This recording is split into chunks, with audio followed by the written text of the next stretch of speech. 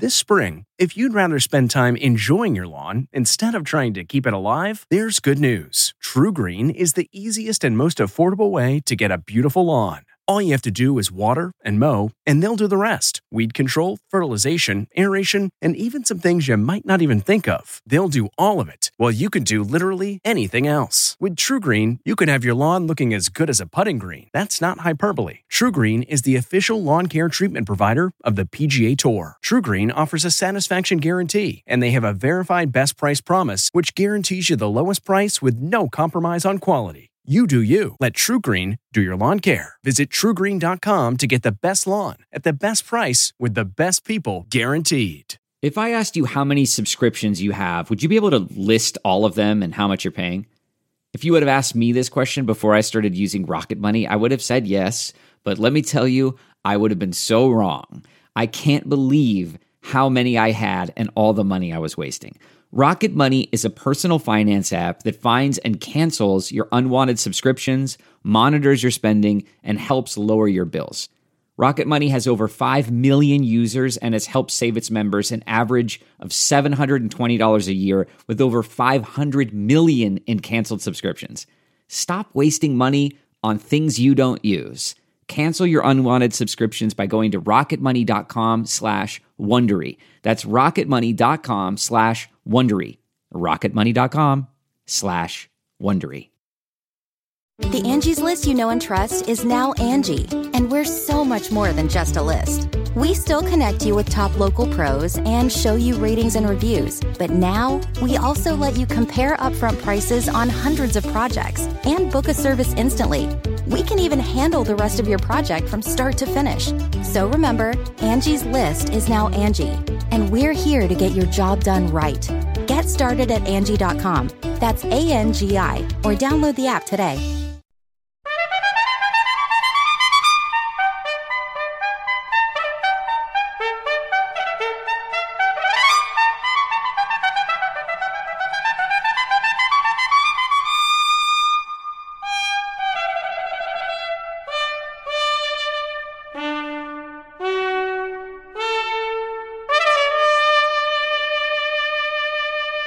Good morning. I'm Jane Pauley, and this is Sunday Morning. Ernest Hemingway said there are only 3 sports: bullfighting, mountain climbing, and motor racing. The rest, said Papa Hemingway, are merely games. NASCAR is king of motor racing in this country, but a challenger is roaring down the track. Christine Johnson looks in on the fast and furious world of Formula One. The fans are revved up, and the cars are on the track in Austin, Texas this weekend. And the biggest name in the sport, Lewis Hamilton, is in the house. You get into the zone and you're in a different place and you're just like, oh, you come alive. Formula One is coming to America and coming up on Sunday morning. Journalist Bob Woodward this week is releasing hours of taped interviews conducted with our 45th president, Donald Trump. Woodward is in conversation now with our John Dickerson. Mr. Woodward, the president. Hi, Bob. Back in 2020, whenever the phone rang at Bob Woodward's house, he reached for a tape recorder. The phone would ring. Is it a robocall or is it Trump? Often, it was Trump. 16 calls, 8 hours of conversation. I bring rage out. I do bring rage out. I always have. I don't know if that's an asset or a liability, but whatever it is, I do. Later on Sunday morning, Bob Woodward and the Trump tapes.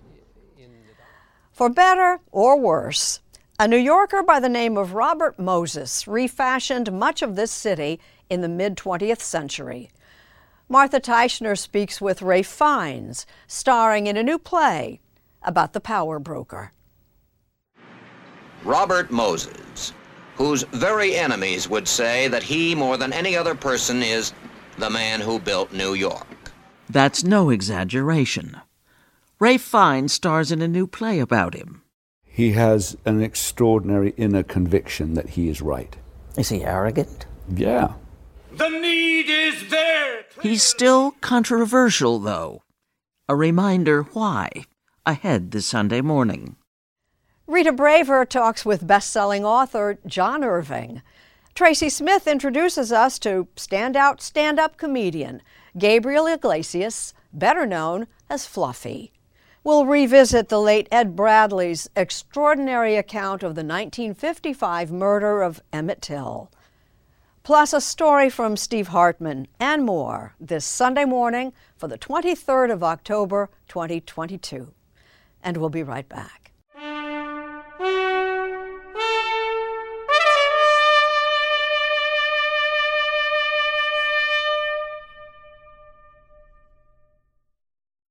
It's become the proven formula for success at the raceway.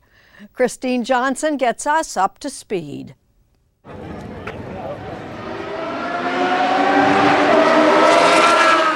Formula One racing roared into Austin, Texas this weekend.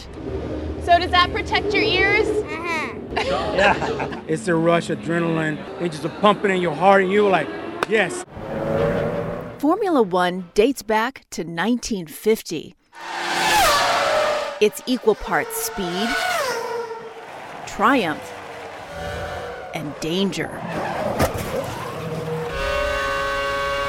Up to 230 miles an hour, usually on tracks like the Circuit of the Americas in Austin, where later today they'll race 56 laps. What is the draw? We're all fighting for glory, we're all fighting for chasing time and perfection. There's crashes, there's carnage, there's crazy emotions. British driver Lewis Hamilton is this era's king, with the most wins of all time. He is tied for the most championships at 7. This is how we control the engine. There's multiple different settings for different power modes. An F1 steering wheel is more like a game console. You're keeping track of all of this information. You're driving over 200 miles per hour, and you're like this close to your opponent. Yeah, there's a lot going on. It is kind of crazy. I think the great thing about our sport is like you really go into a different place. So you activate a different part of the brain when the visor comes down. 2022 has been disappointing for Hamilton, with no wins so far. But he's become known for more than what he does on the track. He stands out for his sense of fashion. More significantly, he is the only black driver to ever race in F1, and he has been outspoken about increasing diversity in the sport. When I was a kid, me and my family were watching this sport, and we didn't see anyone like us, but we thought that, maybe we'll get there and we'll be able to change that. You faced discrimination when you first came into this sport. Yeah, well, I mean, through my whole life, to be honest, in England, I was told a lot to go back to my own country. There's a lot of racial abuse, both in school, but also at the racetrack. And my responsibility here is to be that thorn in the backside of any of those that are complicit, who are not holding themselves accountable, who are not doing the work. Formula One races are held across the globe. But F1 is just beginning to pick up speed in the U.S., where Austin and Miami host races. And while Europeans followed F1, Americans were traditionally fans of Indy and NASCAR. With big money at stake, Formula One CEO Stefano Domenicali has worked to increase the sport's appeal. Maybe in the past there was just this attitude of being maybe too much arrogant to say this is Formula One, this is it, take it or leave it. There's an almost fighter pilot mentality. Anything can happen. He says F1 is reaching out to fans by personalizing its drivers, such as on Drive to Survive, a huge hit on Netflix. We need to stay close to them. We need to stay close to them. And this is really... You see? That's amazing. Maybe Americans haven't been so much into Formula One because there are no American drivers. Our feet, come all the way down to here. And so you're laying down, basically. Yeah, you're pretty laid out, to be honest. Meet Logan Sargent. We'll have a seat made, which fits our body perfectly to hold us even tighter in the car. Talk about custom made. Yeah, it's fit to perfection. How's it going? Sargent is 21 years old and races on the F2 circuit, one notch below Formula One. He's the only U.S. driver on the tour, but to get there, he had to move from his native Florida to London. I've spent my whole life in Europe, sort of, since I was 12 years old, sort of chasing this dream. And I just feel so at home now. His fans are hoping he could move to Formula One as early as next year. So have you thought about that moment when you're going to be able to race in America? You know, as an American kid, like, this is a dream. Like, if you had told me that when I was 6 years old, you know, beginning to race, I would tell you you're crazy. Formula One is a man's world. Only 2 women have ever started an F1 race. And the 18 talented female drivers leading the grid. But on a new tour, the W Series, all drivers are women, including one American, the only American, Chloe Chambers. This year, I've just graduated high school in June. Chambers is just 18 years old, and racing was clearly in her blood from an early age. This is my Porsche. At 8 years old, she was racing go-karts, winning national titles. She now races for the Jenner team, as in Caitlyn Jenner. As to why there aren't more women like her in racing, it's not a matter of women not having enough talent. It's just not having enough experience. And that just simply comes from not having enough funding. To underscore that point, the W Series recently canceled its last 3 races of the year, including Austin, because an investor pulled out. They're hoping to get back on track next year. But also next year, sources confirmed to us, F1 will launch a series featuring young women drivers. What's your goal? My goal ever since I started racing is Formula One. We are going to interview Lewis Hamilton. Are you ready to go up against him? I would totally be up for going against Lewis Hamilton, yes. A challenge we had to run by the man himself. I love that. I have a feeling that he would be in total support of that, though. I love that.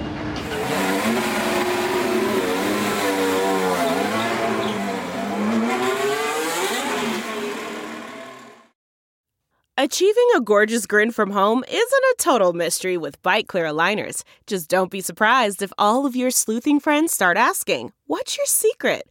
Begin by ordering your at-home impression kit today for only $14.95. Bite Clear aligners are doctor-directed and delivered to your door. Treatment costs thousands less than braces. Plus, they offer flexible financing, accept eligible insurance, and you can pay with your HSA FSA. Get 80% off your impression kit when you use code WONDERY at Byte.com. That's BYTE.com. Start your confidence journey today with Byte. Delve into the shadows of the mind with Sleeping Dogs, a gripping murder mystery starring Academy Award winner Russell Crowe. Now available on digital. Crowe portrays an ex-homicide detective unraveling a brutal murder he can't recall. Uncovering secrets from his past, he learns a chilling truth. It's best to let sleeping dogs lie. Visit sleepingdogsmovie.com/Wondery to watch Sleeping Dogs, now on digital. That's sleepingdogsmovie.com/Wondery. Journalist Bob Woodward has become the author of record about the modern American presidency. Now Woodward's releasing an audiobook allowing us to listen in on former President Donald Trump in his own words. Woodward tells our John Dickerson all about it. For 9 months back in 2020, when the phone rang at Bob Woodward's home on this leafy Georgetown street, there was a good chance it was a call he didn't want to miss. Mr. Woodward, the president. Hi, Bob. President Trump, how are you? Sometimes Woodward's wife, journalist Elsa Walsh, answered the calls, which came day or night. So we joke, and I sort of say there's, like Princess Diana, that there were 3 people in this marriage, Bob, me, and Donald Trump. And it was sort of never ending. The phone would ring. Is it a robocall or is it Trump? Go ahead, Mr. President, you are connected. Hi, Bob. Sir, how are you? Woodward scattered tape recorders around the house to be ready for the surprise calls. I'm turning my recorder on here as I always do. And Donald Trump would talk. I respect Putin. I think Putin likes me. I think I like him. And talk. I said to the king, you got to pay us for protection. On the pandemic, North Korea, Russia, race relations, just about anything. I bring rage out. I do bring rage out. I always have. I don't know if that's an asset or a liability, but whatever it is, I do. There were 16 phone calls, 20 interviews all told, 8 hours of conversations, which Woodward has compiled into an audiobook, The Trump Tapes, out this week, published by Simon & Schuster, part of our parent company, Paramount Global. In many ways, it's the missing piece of the Trump story. We've heard a lot of Trump, he's said a lot, but what did he do in the presidency? And having the time, I could go back and ask questions again and again. Woodward has written about the calls, but hearing Trump in his own voice, he believes, is enlightening. I reported on this in the book I did, Rage, but I then went back and listened to these tapes and said, my God, there is a whole new Trump that emerges. We got along great. We've always gotten along great. His tone of voice offers insight into why Trump may have kept totems from his presidency at Mar-a-Lago, like the letters from North Korea's Kim Jong-un. It's clearly a relationship he cherishes. You meet somebody and you have a good chemistry, and there is a lot of truth to it. You meet a woman, in 1 second, you know whether or not it's all going to happen. Okay? We had a very good chemistry together. The topics veer from the humorous. I said, did you ever hear the song Rocket Man? He said, no. Did you ever hear of Elton John? No. I said, I did you a great favor. I called you Rocket Man. He goes, you called me Little Rocket Man. To the deadly serious. Have you given Kim too much power? No. Because if he's defiant, if he shoots one of those ICBMs, what are you going to do? Let me tell you, whether I gave it to him or not, if he shoots, he shoots, and if he shoots, he shoots. He says about the North Korea leader, if he shoots, he shoots. How did you react to that? I really froze because Trump said it in a way of, if he shoots, kind of cavalier, and of course, it would be unthinkable. One theme runs throughout all 8 hours of tape. Trump thought the presidency was a one-man show. I get people, they come up with ideas, but the ideas are mine, Bob. Mine. And Want to know something? Everything's mine. But a presidency based on personality was overmatched by COVID-19. One of the most stunning moments I've had 50 years in reporting. Woodward learned that on January 28, 2020, just days after the first COVID-19 case was confirmed in the United States, Trump's national security advisor, Robert O'Brien, had given him a grave warning. I think the exact phrase I used was, this will be the biggest national security threat you face in your presidency. I was pretty passionate about it. Yet at a rally 2 weeks later, Trump said this. Looks like by April, in theory, when it gets a little warmer, it miraculously goes away. I hope that's true. When Woodward learned about that disconnect between what the president knew and what he said, he asked Trump why he didn't sound the alarm. I wanted to always play it down because I don't want to create a panic. Was there a moment in all of this last 2 months where you said to yourself, this is the leadership test of a lifetime? No. When you hear this voice and the way he assesses situations in himself, he's drowning in himself. And at one point I'm interviewing him and I just offered the commentary. I feel like I'm talking to a drowning man when he's talking about the virus, and he says, we've got it under control. Taken as a whole, the recordings paint a revealing self-portrait. Is it that he thinks of the presidency as a possession? Yes, I think he does. I think it's a trophy, and he has got it, and he is going to hold it.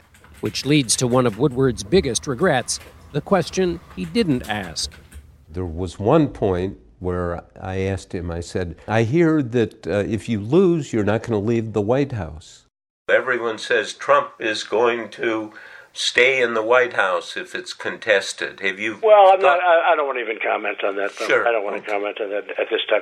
Hey, Bob, I got all these people. I'll talk to you later on tonight. It's the only time he had no comment.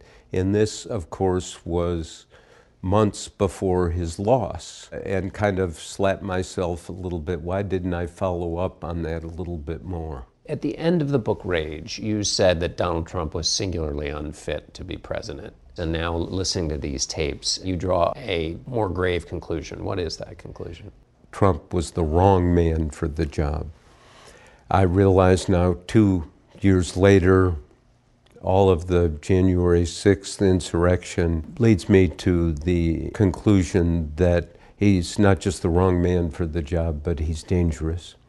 And he is a threat to democracy, and he's a threat to the presidency because he doesn't understand the core obligations that come with that office.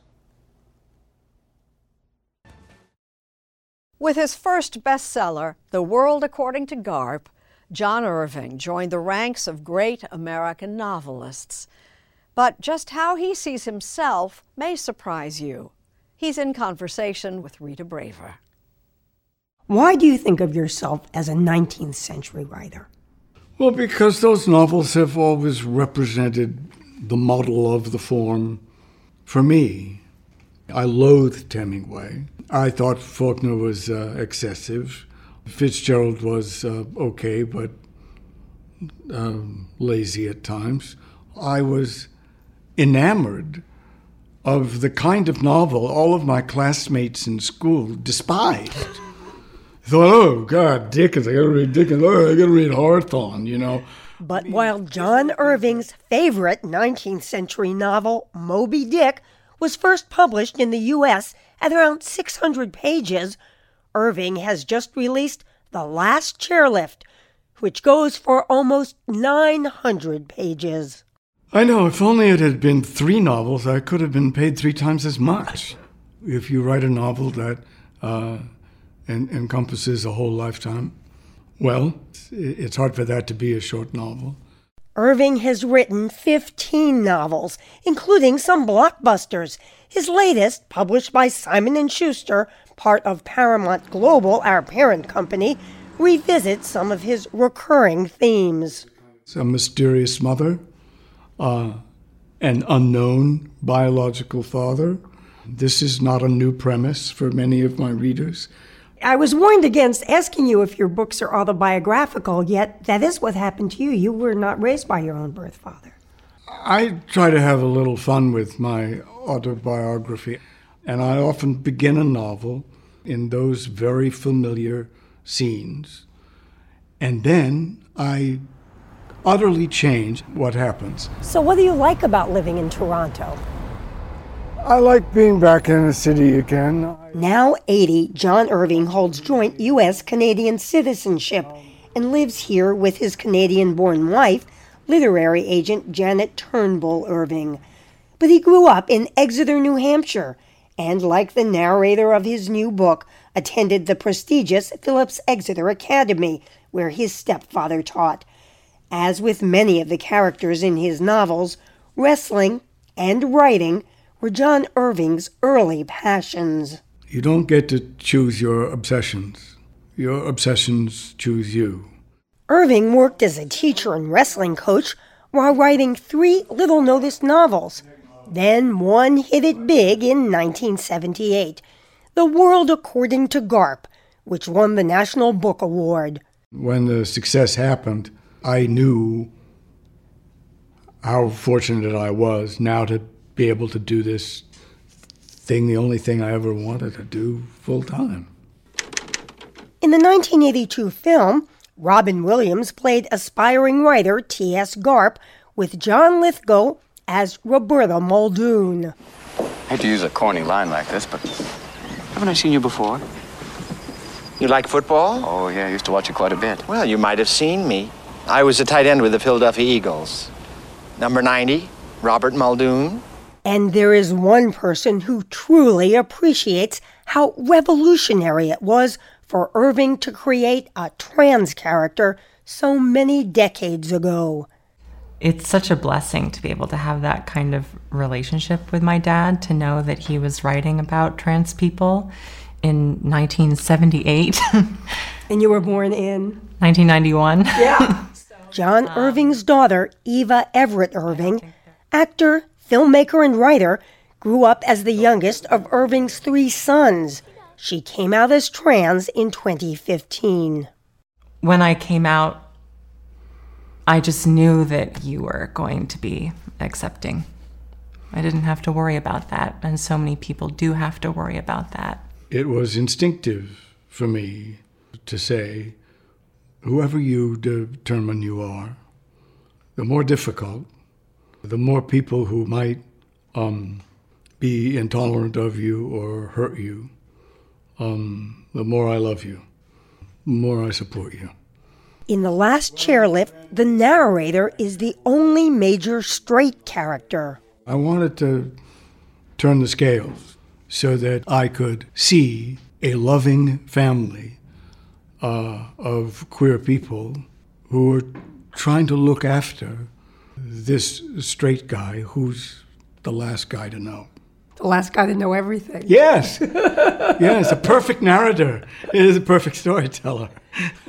Irving always writes his first draft by hand and always starts with the ending. When I first read Moby Dick, that was the novel that showed me how you foreshadow an ending. If you really know exactly what's going to happen, you can do it this way. I wanted the sperm whale from... In fact, Irving has the last line of Moby Dick tattooed on one arm. Only found another orphan. On the other arm... Good night, you princes of Maine. You kings of New England. That's the last line from the Cider House Rules. Irving's screenplay of the novel won him an Oscar in 2000. It was fun. It was gratifying. Tobey Maguire plays a young man who grows up in an orphanage run by a doctor, played by Michael Caine, who also performs illegal abortions to help desperate women. I came as a physician to the abandoned children and unhappily pregnant women. Do you feel that your role as a writer is in part to speak out on political subjects? When there is a political subject, I don't back away from it, but it is never the foundation of why I write a novel. John Irving says his next novels will be shorter, but he has no plans to stop writing. And he says he often forgets about his age, as at live events when he spots an old friend in the audience. Here I am, an 80-year-old croc sitting on stage, and I look out and I said, oh my God, he's gotten older. It doesn't even occur to me that person's probably looking at me and thinking, oh, Jesus, John doesn't look very good, you know.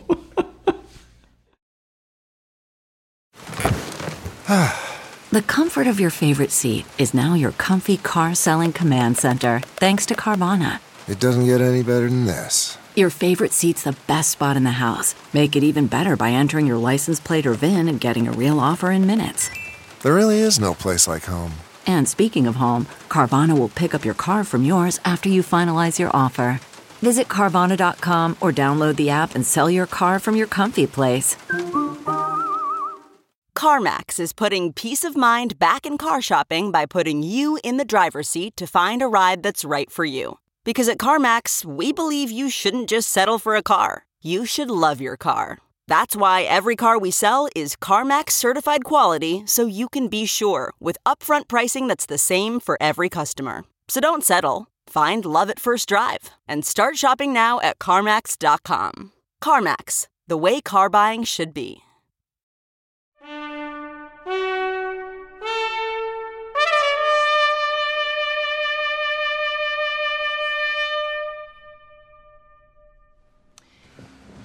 They have a different set of rules for Negroes down there. Are you listening? Yes. You have to be extra careful with white people. You can't risk looking at them the wrong way. I know. Till is the new film about the 1955 murder of 14-year-old Emmett Till, a crime that helped spark the civil rights movement. The movie has opened to rave reviews and got us thinking about the 2004 60 Minutes report on Emmett Till's death from our late colleague, Ed Bradley. We wanted to share some excerpts of that award-winning story. He was 14 years old when he was kidnapped, tortured, and killed. The failure to punish anyone for the crime made headlines across the country and around the world, exposing the racial hatred and unequal justice for blacks that was pervasive in the segregated South, where laws dictated where blacks could eat and drink and where they could sleep. But Emmett Till wasn't from the South. He was from Chicago and just visiting relatives in Mississippi in August of 1955 when his nightmare began. Emmett's 16-year-old cousin traveled to Mississippi with him, Wheeler Parker Jr., now 65 years old. He loved pranks, he loved fun, he loved jokes, you know, he just was there in the center of everything. He's kind of a natural-born leader. Why would that be a problem? In Mississippi, why would it be a problem? Did anybody say, look, here are the do's and the don'ts about going to Mississippi. You do this, you don't do that. Oh, yes, that's routine. You're always prepared to go to Mississippi to stay alive because, you know, once you got to Mississippi, you had no protection under the law. For Emmett Till, the trouble started here at Bryant's Meat Market and Grocery Store in Money, Mississippi. The store was owned by a white couple, Roy Bryant and his 21-year-old wife, Carolyn, who was behind the counter the afternoon that Emmett Till and his cousins came in to buy some candy. As he was leaving the store, Emmett Till whistled at Carolyn Bryant, and she went to get a gun. Simeon Wright, Emmett Till's cousin who lived in Mississippi, was 12 years old on that day. We ran, we jumped in the car, and we got out of there. Just because he whistled? Oh, yes. It's like if you're a kid, you throw a rock and break a window, you don't hang around to see what's going to happen. Emmett Till and his cousins raced home that day and hoped nothing would come of what Emmett had done. But 3 days later, Carolyn Bryant's husband Roy and his half-brother J.W. Milam went looking for Emmett Till in the middle of the night and found him and his cousins at the home of Reverend Mose Wright, Emmett's late great-uncle. Emmett Till and Simeon Wright, Mose Wright's son, were asleep together in one room. I woke up and I looked. I saw two men standing over the bed with one had a gun, which was J.W. Milam. I saw Roy Bryant. They ordered Emmett to get up and put his clothes on. And my mother was pleading and begging with him not to take him. My dad was pleading with him. And my mother then at that time offered to give them money to leave Emmett alone. And Roy Bryant kind of hesitated, but J.W. Milam, he didn't hesitate at all. I'd have been scared to death. Not only afraid, but there was a sorrow, a sadness over the whole house. Looked like you could cut the grief in the house. Because after they left, no one said anything hardly. On August 31st, 1955, 3 days after he'd been abducted, Emmett Till's mangled body was found by a boy fishing in the waters of the Tallahatchie River not far from Money. His body had been weighted down by a 75-pound fan from a cotton gin attached to his neck by barbed wire. He'd been badly tortured. An eye was detached, an ear cut off, and he appeared to have been shot in the head. The local sheriff, H.C. Strider, a plantation owner and ardent segregationist, tried to have the body buried immediately, hoping no one in the outside world would ever find out what happened to Emmett Till. But Emmett's mother, Mamie, battled with Mississippi authorities and was able to have her son's body returned to Chicago so she could identify him before she buried him. I looked at his teeth because I took so much pride in his teeth. His teeth were the prettiest things I'd ever seen in my life, I thought. And I only saw two. Well, where are the rest of them? They'd just been knocked out. Some 50,000 people, nearly all of them black, turned out for Emmett Till's funeral. Mamie Till ordered the funeral director to place her son in an open casket and permitted this shocking photograph of Emmett's corpse, which was seen across the country. I said, I want the world to see this. Because when people saw what had happened to this little 14-year-old boy, they knew then that not only were men, black men, in danger, but black children as well. The same day that Emmett Till was buried, Roy Bryant and J.W. Milam were indicted on charges of kidnapping and murder. Their trial was held in the small Mississippi town of Sumner, billed as a good place to raise a boy. The star witness was Emmett Till's late great-uncle, Mose Wright, who bravely stood up in the courtroom and pointed his finger at Milam and Bryant as the ones who had come to his home and abducted Emmett Till at gunpoint. Another key witness was an 18-year-old sharecropper named Willie Reed, who said that on the morning after Emmett Till was abducted, he saw Emmett on a truck with 6 people, Roy Bryant, J.W. Milam, 2 other white men, and 2 black men who worked for Milam. Soon after, Reed said he saw the same truck parked in front of a barn managed at the time by Milam's brother, and heard the screams of a young boy he presumed was Emmett Till. When they found the body, did you put 2 and 2 together and think that what you had heard going on in that barn, that was Emmett Till? I'm sure. I was sure then. Fearing for his life after testifying against Milam and Bryant, Willie Reed was smuggled out of Mississippi.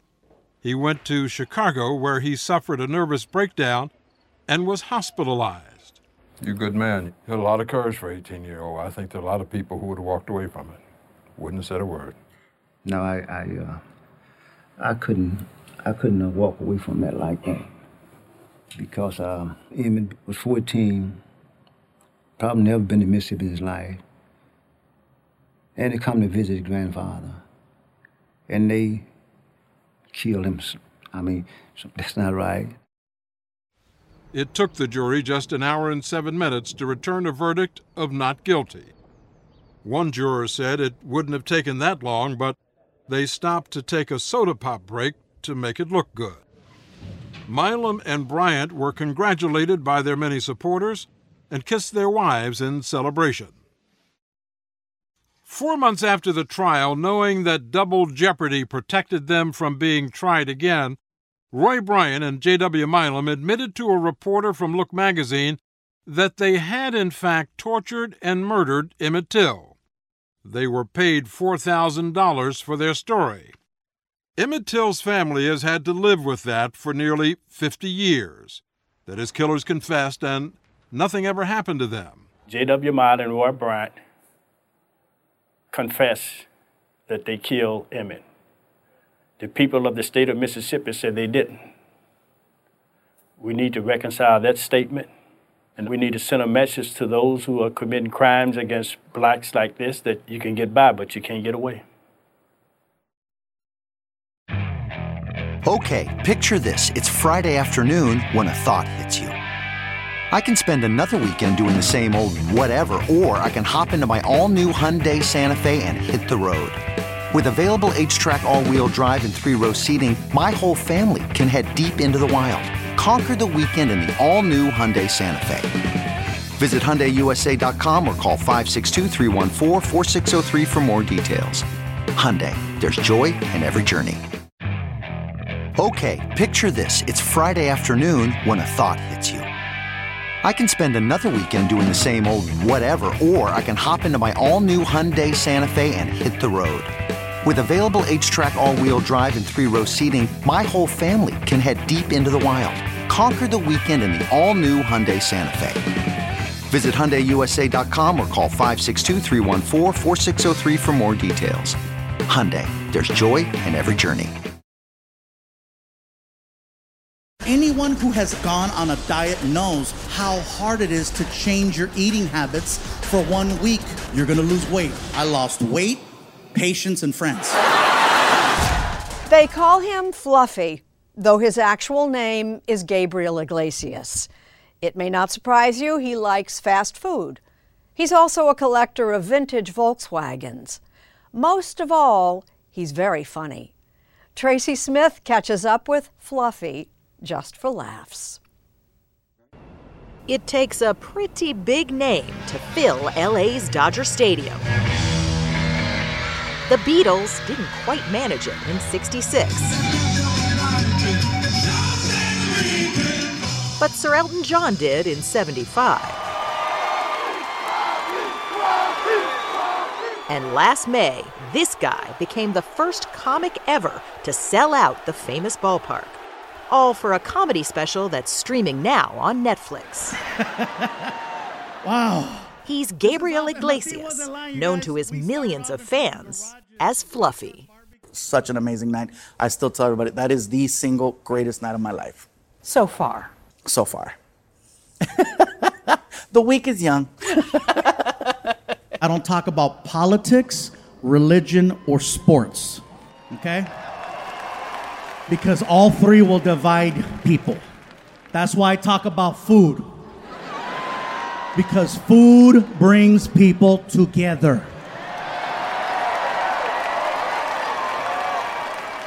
That's right, unless you're vegan. Okay, so where did Fluffy come from? It's a nickname that I got many, many years ago. It's the joke was, I told my mom, they keep calling me fat. Oh, mijo, you're not fat, you're fluffy. And I'm like, Fluffy? Okay, Fluffy. And then it just stuck. It stuck. And I hated it. I hated the fact that people were calling me Fluffy, not calling me Gabriel. And right now, if you Google or you go to any search engine and you put in Fluffy, my face pops up. And so I tell people I own the word, because literally, I do. My dog loves me so much, he cannot control his own bodily functions. When I would go home, I would immediately pick him up before anything. And then my girlfriend would get mad. How come you don't come to me first? Because the dog loves me more. How do you know I don't love you more? I said, I don't see a puddle. He also owns a reputation as one of the most successful comedians working today, and by choice, one of the least controversial. Everyone has opinions. And I tell people, I got strong opinions. I go, but I don't put them on stage. I go, you want to know how I feel? Buy me a drink. Let's hang out at the bar. Leave your camera in the car. All right? Let's just talk. You know, as a comic, though, I just want to keep the show fun and friendly for everyone. The youngest of 6, Iglesias was just a kid when his parents split up, so he was raised by his single mom. Was she strict? Not strict. She was fair. And I tested her many times as a kid. Fortunately, I learned quickly that I don't like pain. And yeah, because back then you were allowed to, and it was encouraged. An occasional spanking or two? Spanking is light. No, my mom had a belt that she had a nail that she put in the kitchen in the wall, and then she would hang the belt on the nail. And she'd go, you know, I'm your mom, and that's your dad. You let me know when you want to talk to him. And I'm like, okay. Anybody got them mothers that would hit you with a shoe? I had a mother that would throw a shoe at you at the drop of a dime. Even as a grade school kid, young Gabriel was a stand-up comedy fan. This one, Eddie Murphy's Raw, was his favorite. My mom was going to be gone for a couple of hours, and so I got a couple of hours worth of videotapes, and that's what kept me entertained while she was gone. And Eddie Murphy Raw. Eddie Murphy Raw is what I saw and what inspired me to want to do comedy. Next thing I know, I did a school talent show, and the rest is history. Apollo, please welcome comedian Gabriel Iglesias. Like most new comedians, Fluffy's early gigs didn't pay much. I know a lot of you are probably wondering right now, Gabriel, are you related to? Ladies, you better believe it. Hey, trust me, after a 6-pack and a shot of tequila, I look a lot like Julio. So he took side jobs to scrape by. I knew a contractor, and I called him up and I said, hey, do you have anything I could do for cash? And he goes, well, all I got are guys that are digging ditches. If you're not too good to dig a ditch, I'm like, I'll go dig a ditch. And so I did that just to get cash. So you'd be digging ditches by day when you had to. Digging ditches by day and doing night. comedy at night. Well, listen, if we don't leave right now, they're going to close McDonald's and you're going to have to eat at the airport. But it got better. And within a few years, he went from making a living on stage to making a killing. No one ever gives me a hard time for driving one of these, or 20. Now, with a net worth reportedly in the tens of millions, Fluffy Iglesias can afford to indulge his lifelong passion, Volkswagens. So it went from one VW to how many? A few. Yeah, I don't have a problem. His office in his hometown of Long Beach, California, looks more like a VW museum. Each one is pristine and drivable. Listen to that. But if you don't struggle, if you don't know what it is to have to earn something, then will you really appreciate it? How will you take care of it? But it's a hobby that takes a back seat to his career. Fluffy's been known to spend 44 weeks a year on the road. You've had a few health issues that I don't know whether it's due to the relentless pace, but No, it's due to drive-thrus. I'm a heavy guy now, but I used to be 100 pounds heavier. And so, it's easy to do it when you're younger, but when time starts creeping up on you, you got to adjust or it'll adjust for you. Did you have alarm bells? I mean, you got diagnosed with diabetes. Diabetes, yeah. And I still, like, for example, I wear a monitor right here that keeps tabs on my blood sugar and lets me know when I'm acting a fool. But, you wear this long enough, you already know. I already know, just looking at something, it's like a little extra relationship. Like, you shouldn't be doing it. I know. Don't even think about it. I know. So do you listen to it? Sometimes. But if there's an opportunity for a moment, I feel like I still need my little moments. So, yeah. We did it. And few moments are sweeter than his Dodger Stadium gig. In fact, the day before it happened, Fluffy said he knew it would be a hard act to follow. How do you top this? That's been a question. What do we do after this? Because, like, for me, the first thought was after 25 years, maybe I hang it up. I've saved my money. I've paid all my bills. I don't owe anybody anything.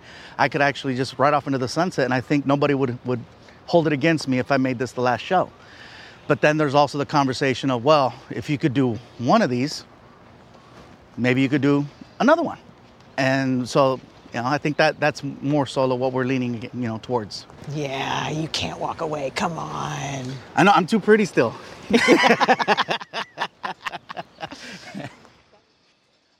Steve Hartman this morning has a story about small gestures that make a big difference. Just outside Salt Lake City, 46-year-old Shauna Austin is about to let you in on a secret. I've never talked about it, ever. When Shauna was 20 and single, she got pregnant. Says she wasn't ready to be a mom, so she made the decision to place her baby for adoption. It wasn't easy. Do you remember holding him the first time? Absolutely. Mm-hmm. What was that like? He was perfect. And I knew I would have him for a short time. So I made every minute count with him. She called the boy Riley and says she held him for 72 hours straight until the time came to let go. Her Riley was now somebody else's Stephen. And at this point, like with most closed adoptions, a firewall went up between Shauna and Stephen's new parents. No communication whatsoever. And this went on for about a week. It was like, okay, this is the way it should be. She is part of our family. Adoptive parents Jennifer and Chris Schobinger say they had no interest in excluding the birth mother. You can't have too many people loving you, right? Why couldn't he be both of ours? So, year after year, they sent Shauna piles of pictures and these bound books detailing Stephen's every major and minor milestone. Like this complete list of his vocabulary. All so that when Shauna was ready and Stephen was ready, they could pick up right where they left off. The two reunited when Stephen was 7. Shauna taught him how to fish, and they have been reeling in the memories ever since. I was blessed beyond words. I kind of got best of both worlds for sure. Stephen is now 26, married with a brand new boy of his own, much to the delight of Grandma Shauna. That was really special. It just brought that full circle around. Especially when she heard the baby's name. Riley. Oh. Felt like that name was just supposed to be in the family. I think the lesson we've learned is that sometimes we create barriers where barriers don't need to be. And when we pull down those barriers, we really find love on the other side. Words of wisdom to help us all live the life of Riley. Oh my gosh, he's so cute. Ralph Fiennes is an accomplished actor appearing in a new play about a New Yorker, both respected and reviled. Urban planner Robert Moses. Martha Teichner now on progress and its price. If you don't know who Robert Moses was, this picture of a scowling giant straddling New York City's vast sprawl will give you a hint. And I did what no one else could do, and it stands, providing a frame for the way New Yorkers live, giving them a structure that's going to last. Actor Ralph Fiennes stars in a play about Robert Moses opening this week. In the city that is what it is even today, the good and the bad, because of the nearly unchecked power RM had for more than 40 years to shape it. That's such a half-witted bunch of people, my God. The play, Straight Line Crazy, is by British playwright David Hare. What I like about the play is the provocation of it. Is the provocation of a man who challenges you to like him. He does stuff for people. He's also done terrible stuff to people. Robert Moses, whose very enemies would say that he, more than any other person, is the man who built New York. From this 1963 CBS Reports, a partial list of Robert Moses public works in New York City and beyond.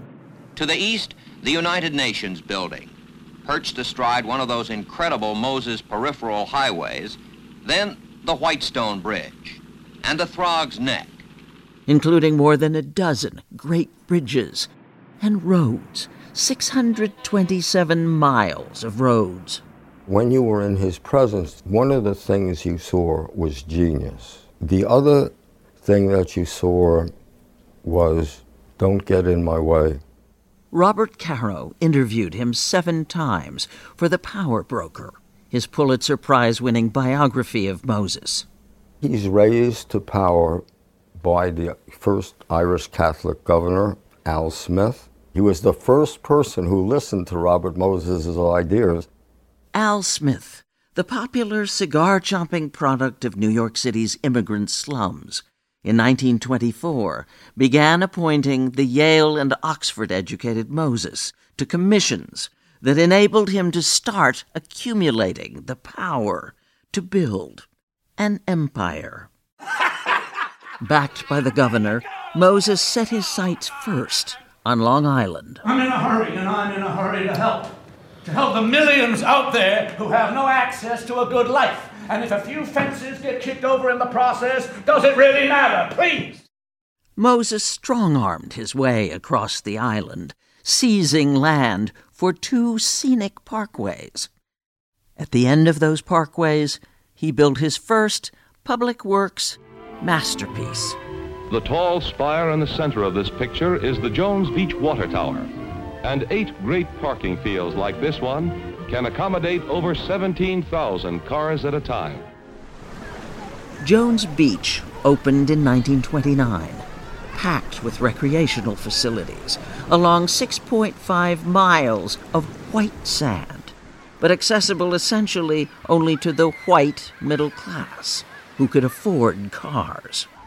Moses made sure there would be no train to Jones Beach and deliberately built the overpasses on his parkways so low buses had to get there another way. The first of Moses' commandments for progress is, thou shalt drive. For Moses, that meant constructing more and more expressways. It's like Picasso in front of a canvas. He sees this whole area with whatever number of people as one picture. But over time, every time he built an expressway, it was overcrowded the minute it opened. And did he ever change his vision to reflect the change in the times and the circumstances? The answer is absolutely not. Nothing stood in the way. The human tragedy caused by that 1 mile out of all the miles that he created. In The Power Broker, Robert Caro documents what happened when Moses slashed through a 1-mile stretch of the East Tremont neighborhood to build the Cross Bronx Expressway, leaving thousands of people nowhere to go in what looked like a bombed-out war zone. He's saying he's relocating the people humanely. In fact, he's doing nothing to relocate the people. He's just throwing them out. He did it over and over again. Threw out of their homes 500,000 people. Just think what that is. How come nobody stopped him? They couldn't. Moses was appointed, not elected, to positions of enormous power that put him beyond the reach of the 8 New York City mayors and 6 governors he outlasted. In a democratic society, his power had nothing to do with democracy. With that anti-democratic power, he shaped the greatest metropolis in the Western world. We don't pay too much attention to the critics. We never build anything. No critic ever built anything. And that was just it. Robert Moses did build things, and not just roads. Moses-style urban renewal was copied all over the United States. To people whose neighborhoods he didn't destroy, he was a hero. Until he wasn't. The need is there, clearly, for 3 elevated expressways here, here, and here. The obstacle in his path, this time, Manhattan's historic Washington Square Park. Traffic would come down Fifth Avenue, and then it would continue right through here, right under the arch. The park would become, in effect, an on-ramp to his planned expressway across Lower Manhattan. He would have completely destroyed it. But instead of poor people who had no clout, the opposition included Eleanor Roosevelt. Visible and vocal among its leaders was activist Jane Jacobs. We need war, full out and flat out, to stop this hideous violation which Moses is planning. They did stop it. They are joined by fair President Robert Moses ran the 1964 New York World's Fair, but it was a financial failure. By 1968, he had been maneuvered out of power. He died in 1981 at 92, embittered. Now, of course, suddenly fashionable to dislike me because I'm the dirty bastard who pushed through the things democracy needed, but which democracy couldn't deliver. And secretly people know that. They know I'm necessary. But was his creation worth the cost? The city that we're living in today is still, for better and for worse, his city. Thank you for listening. Please join us when our trumpet sounds again next Sunday morning.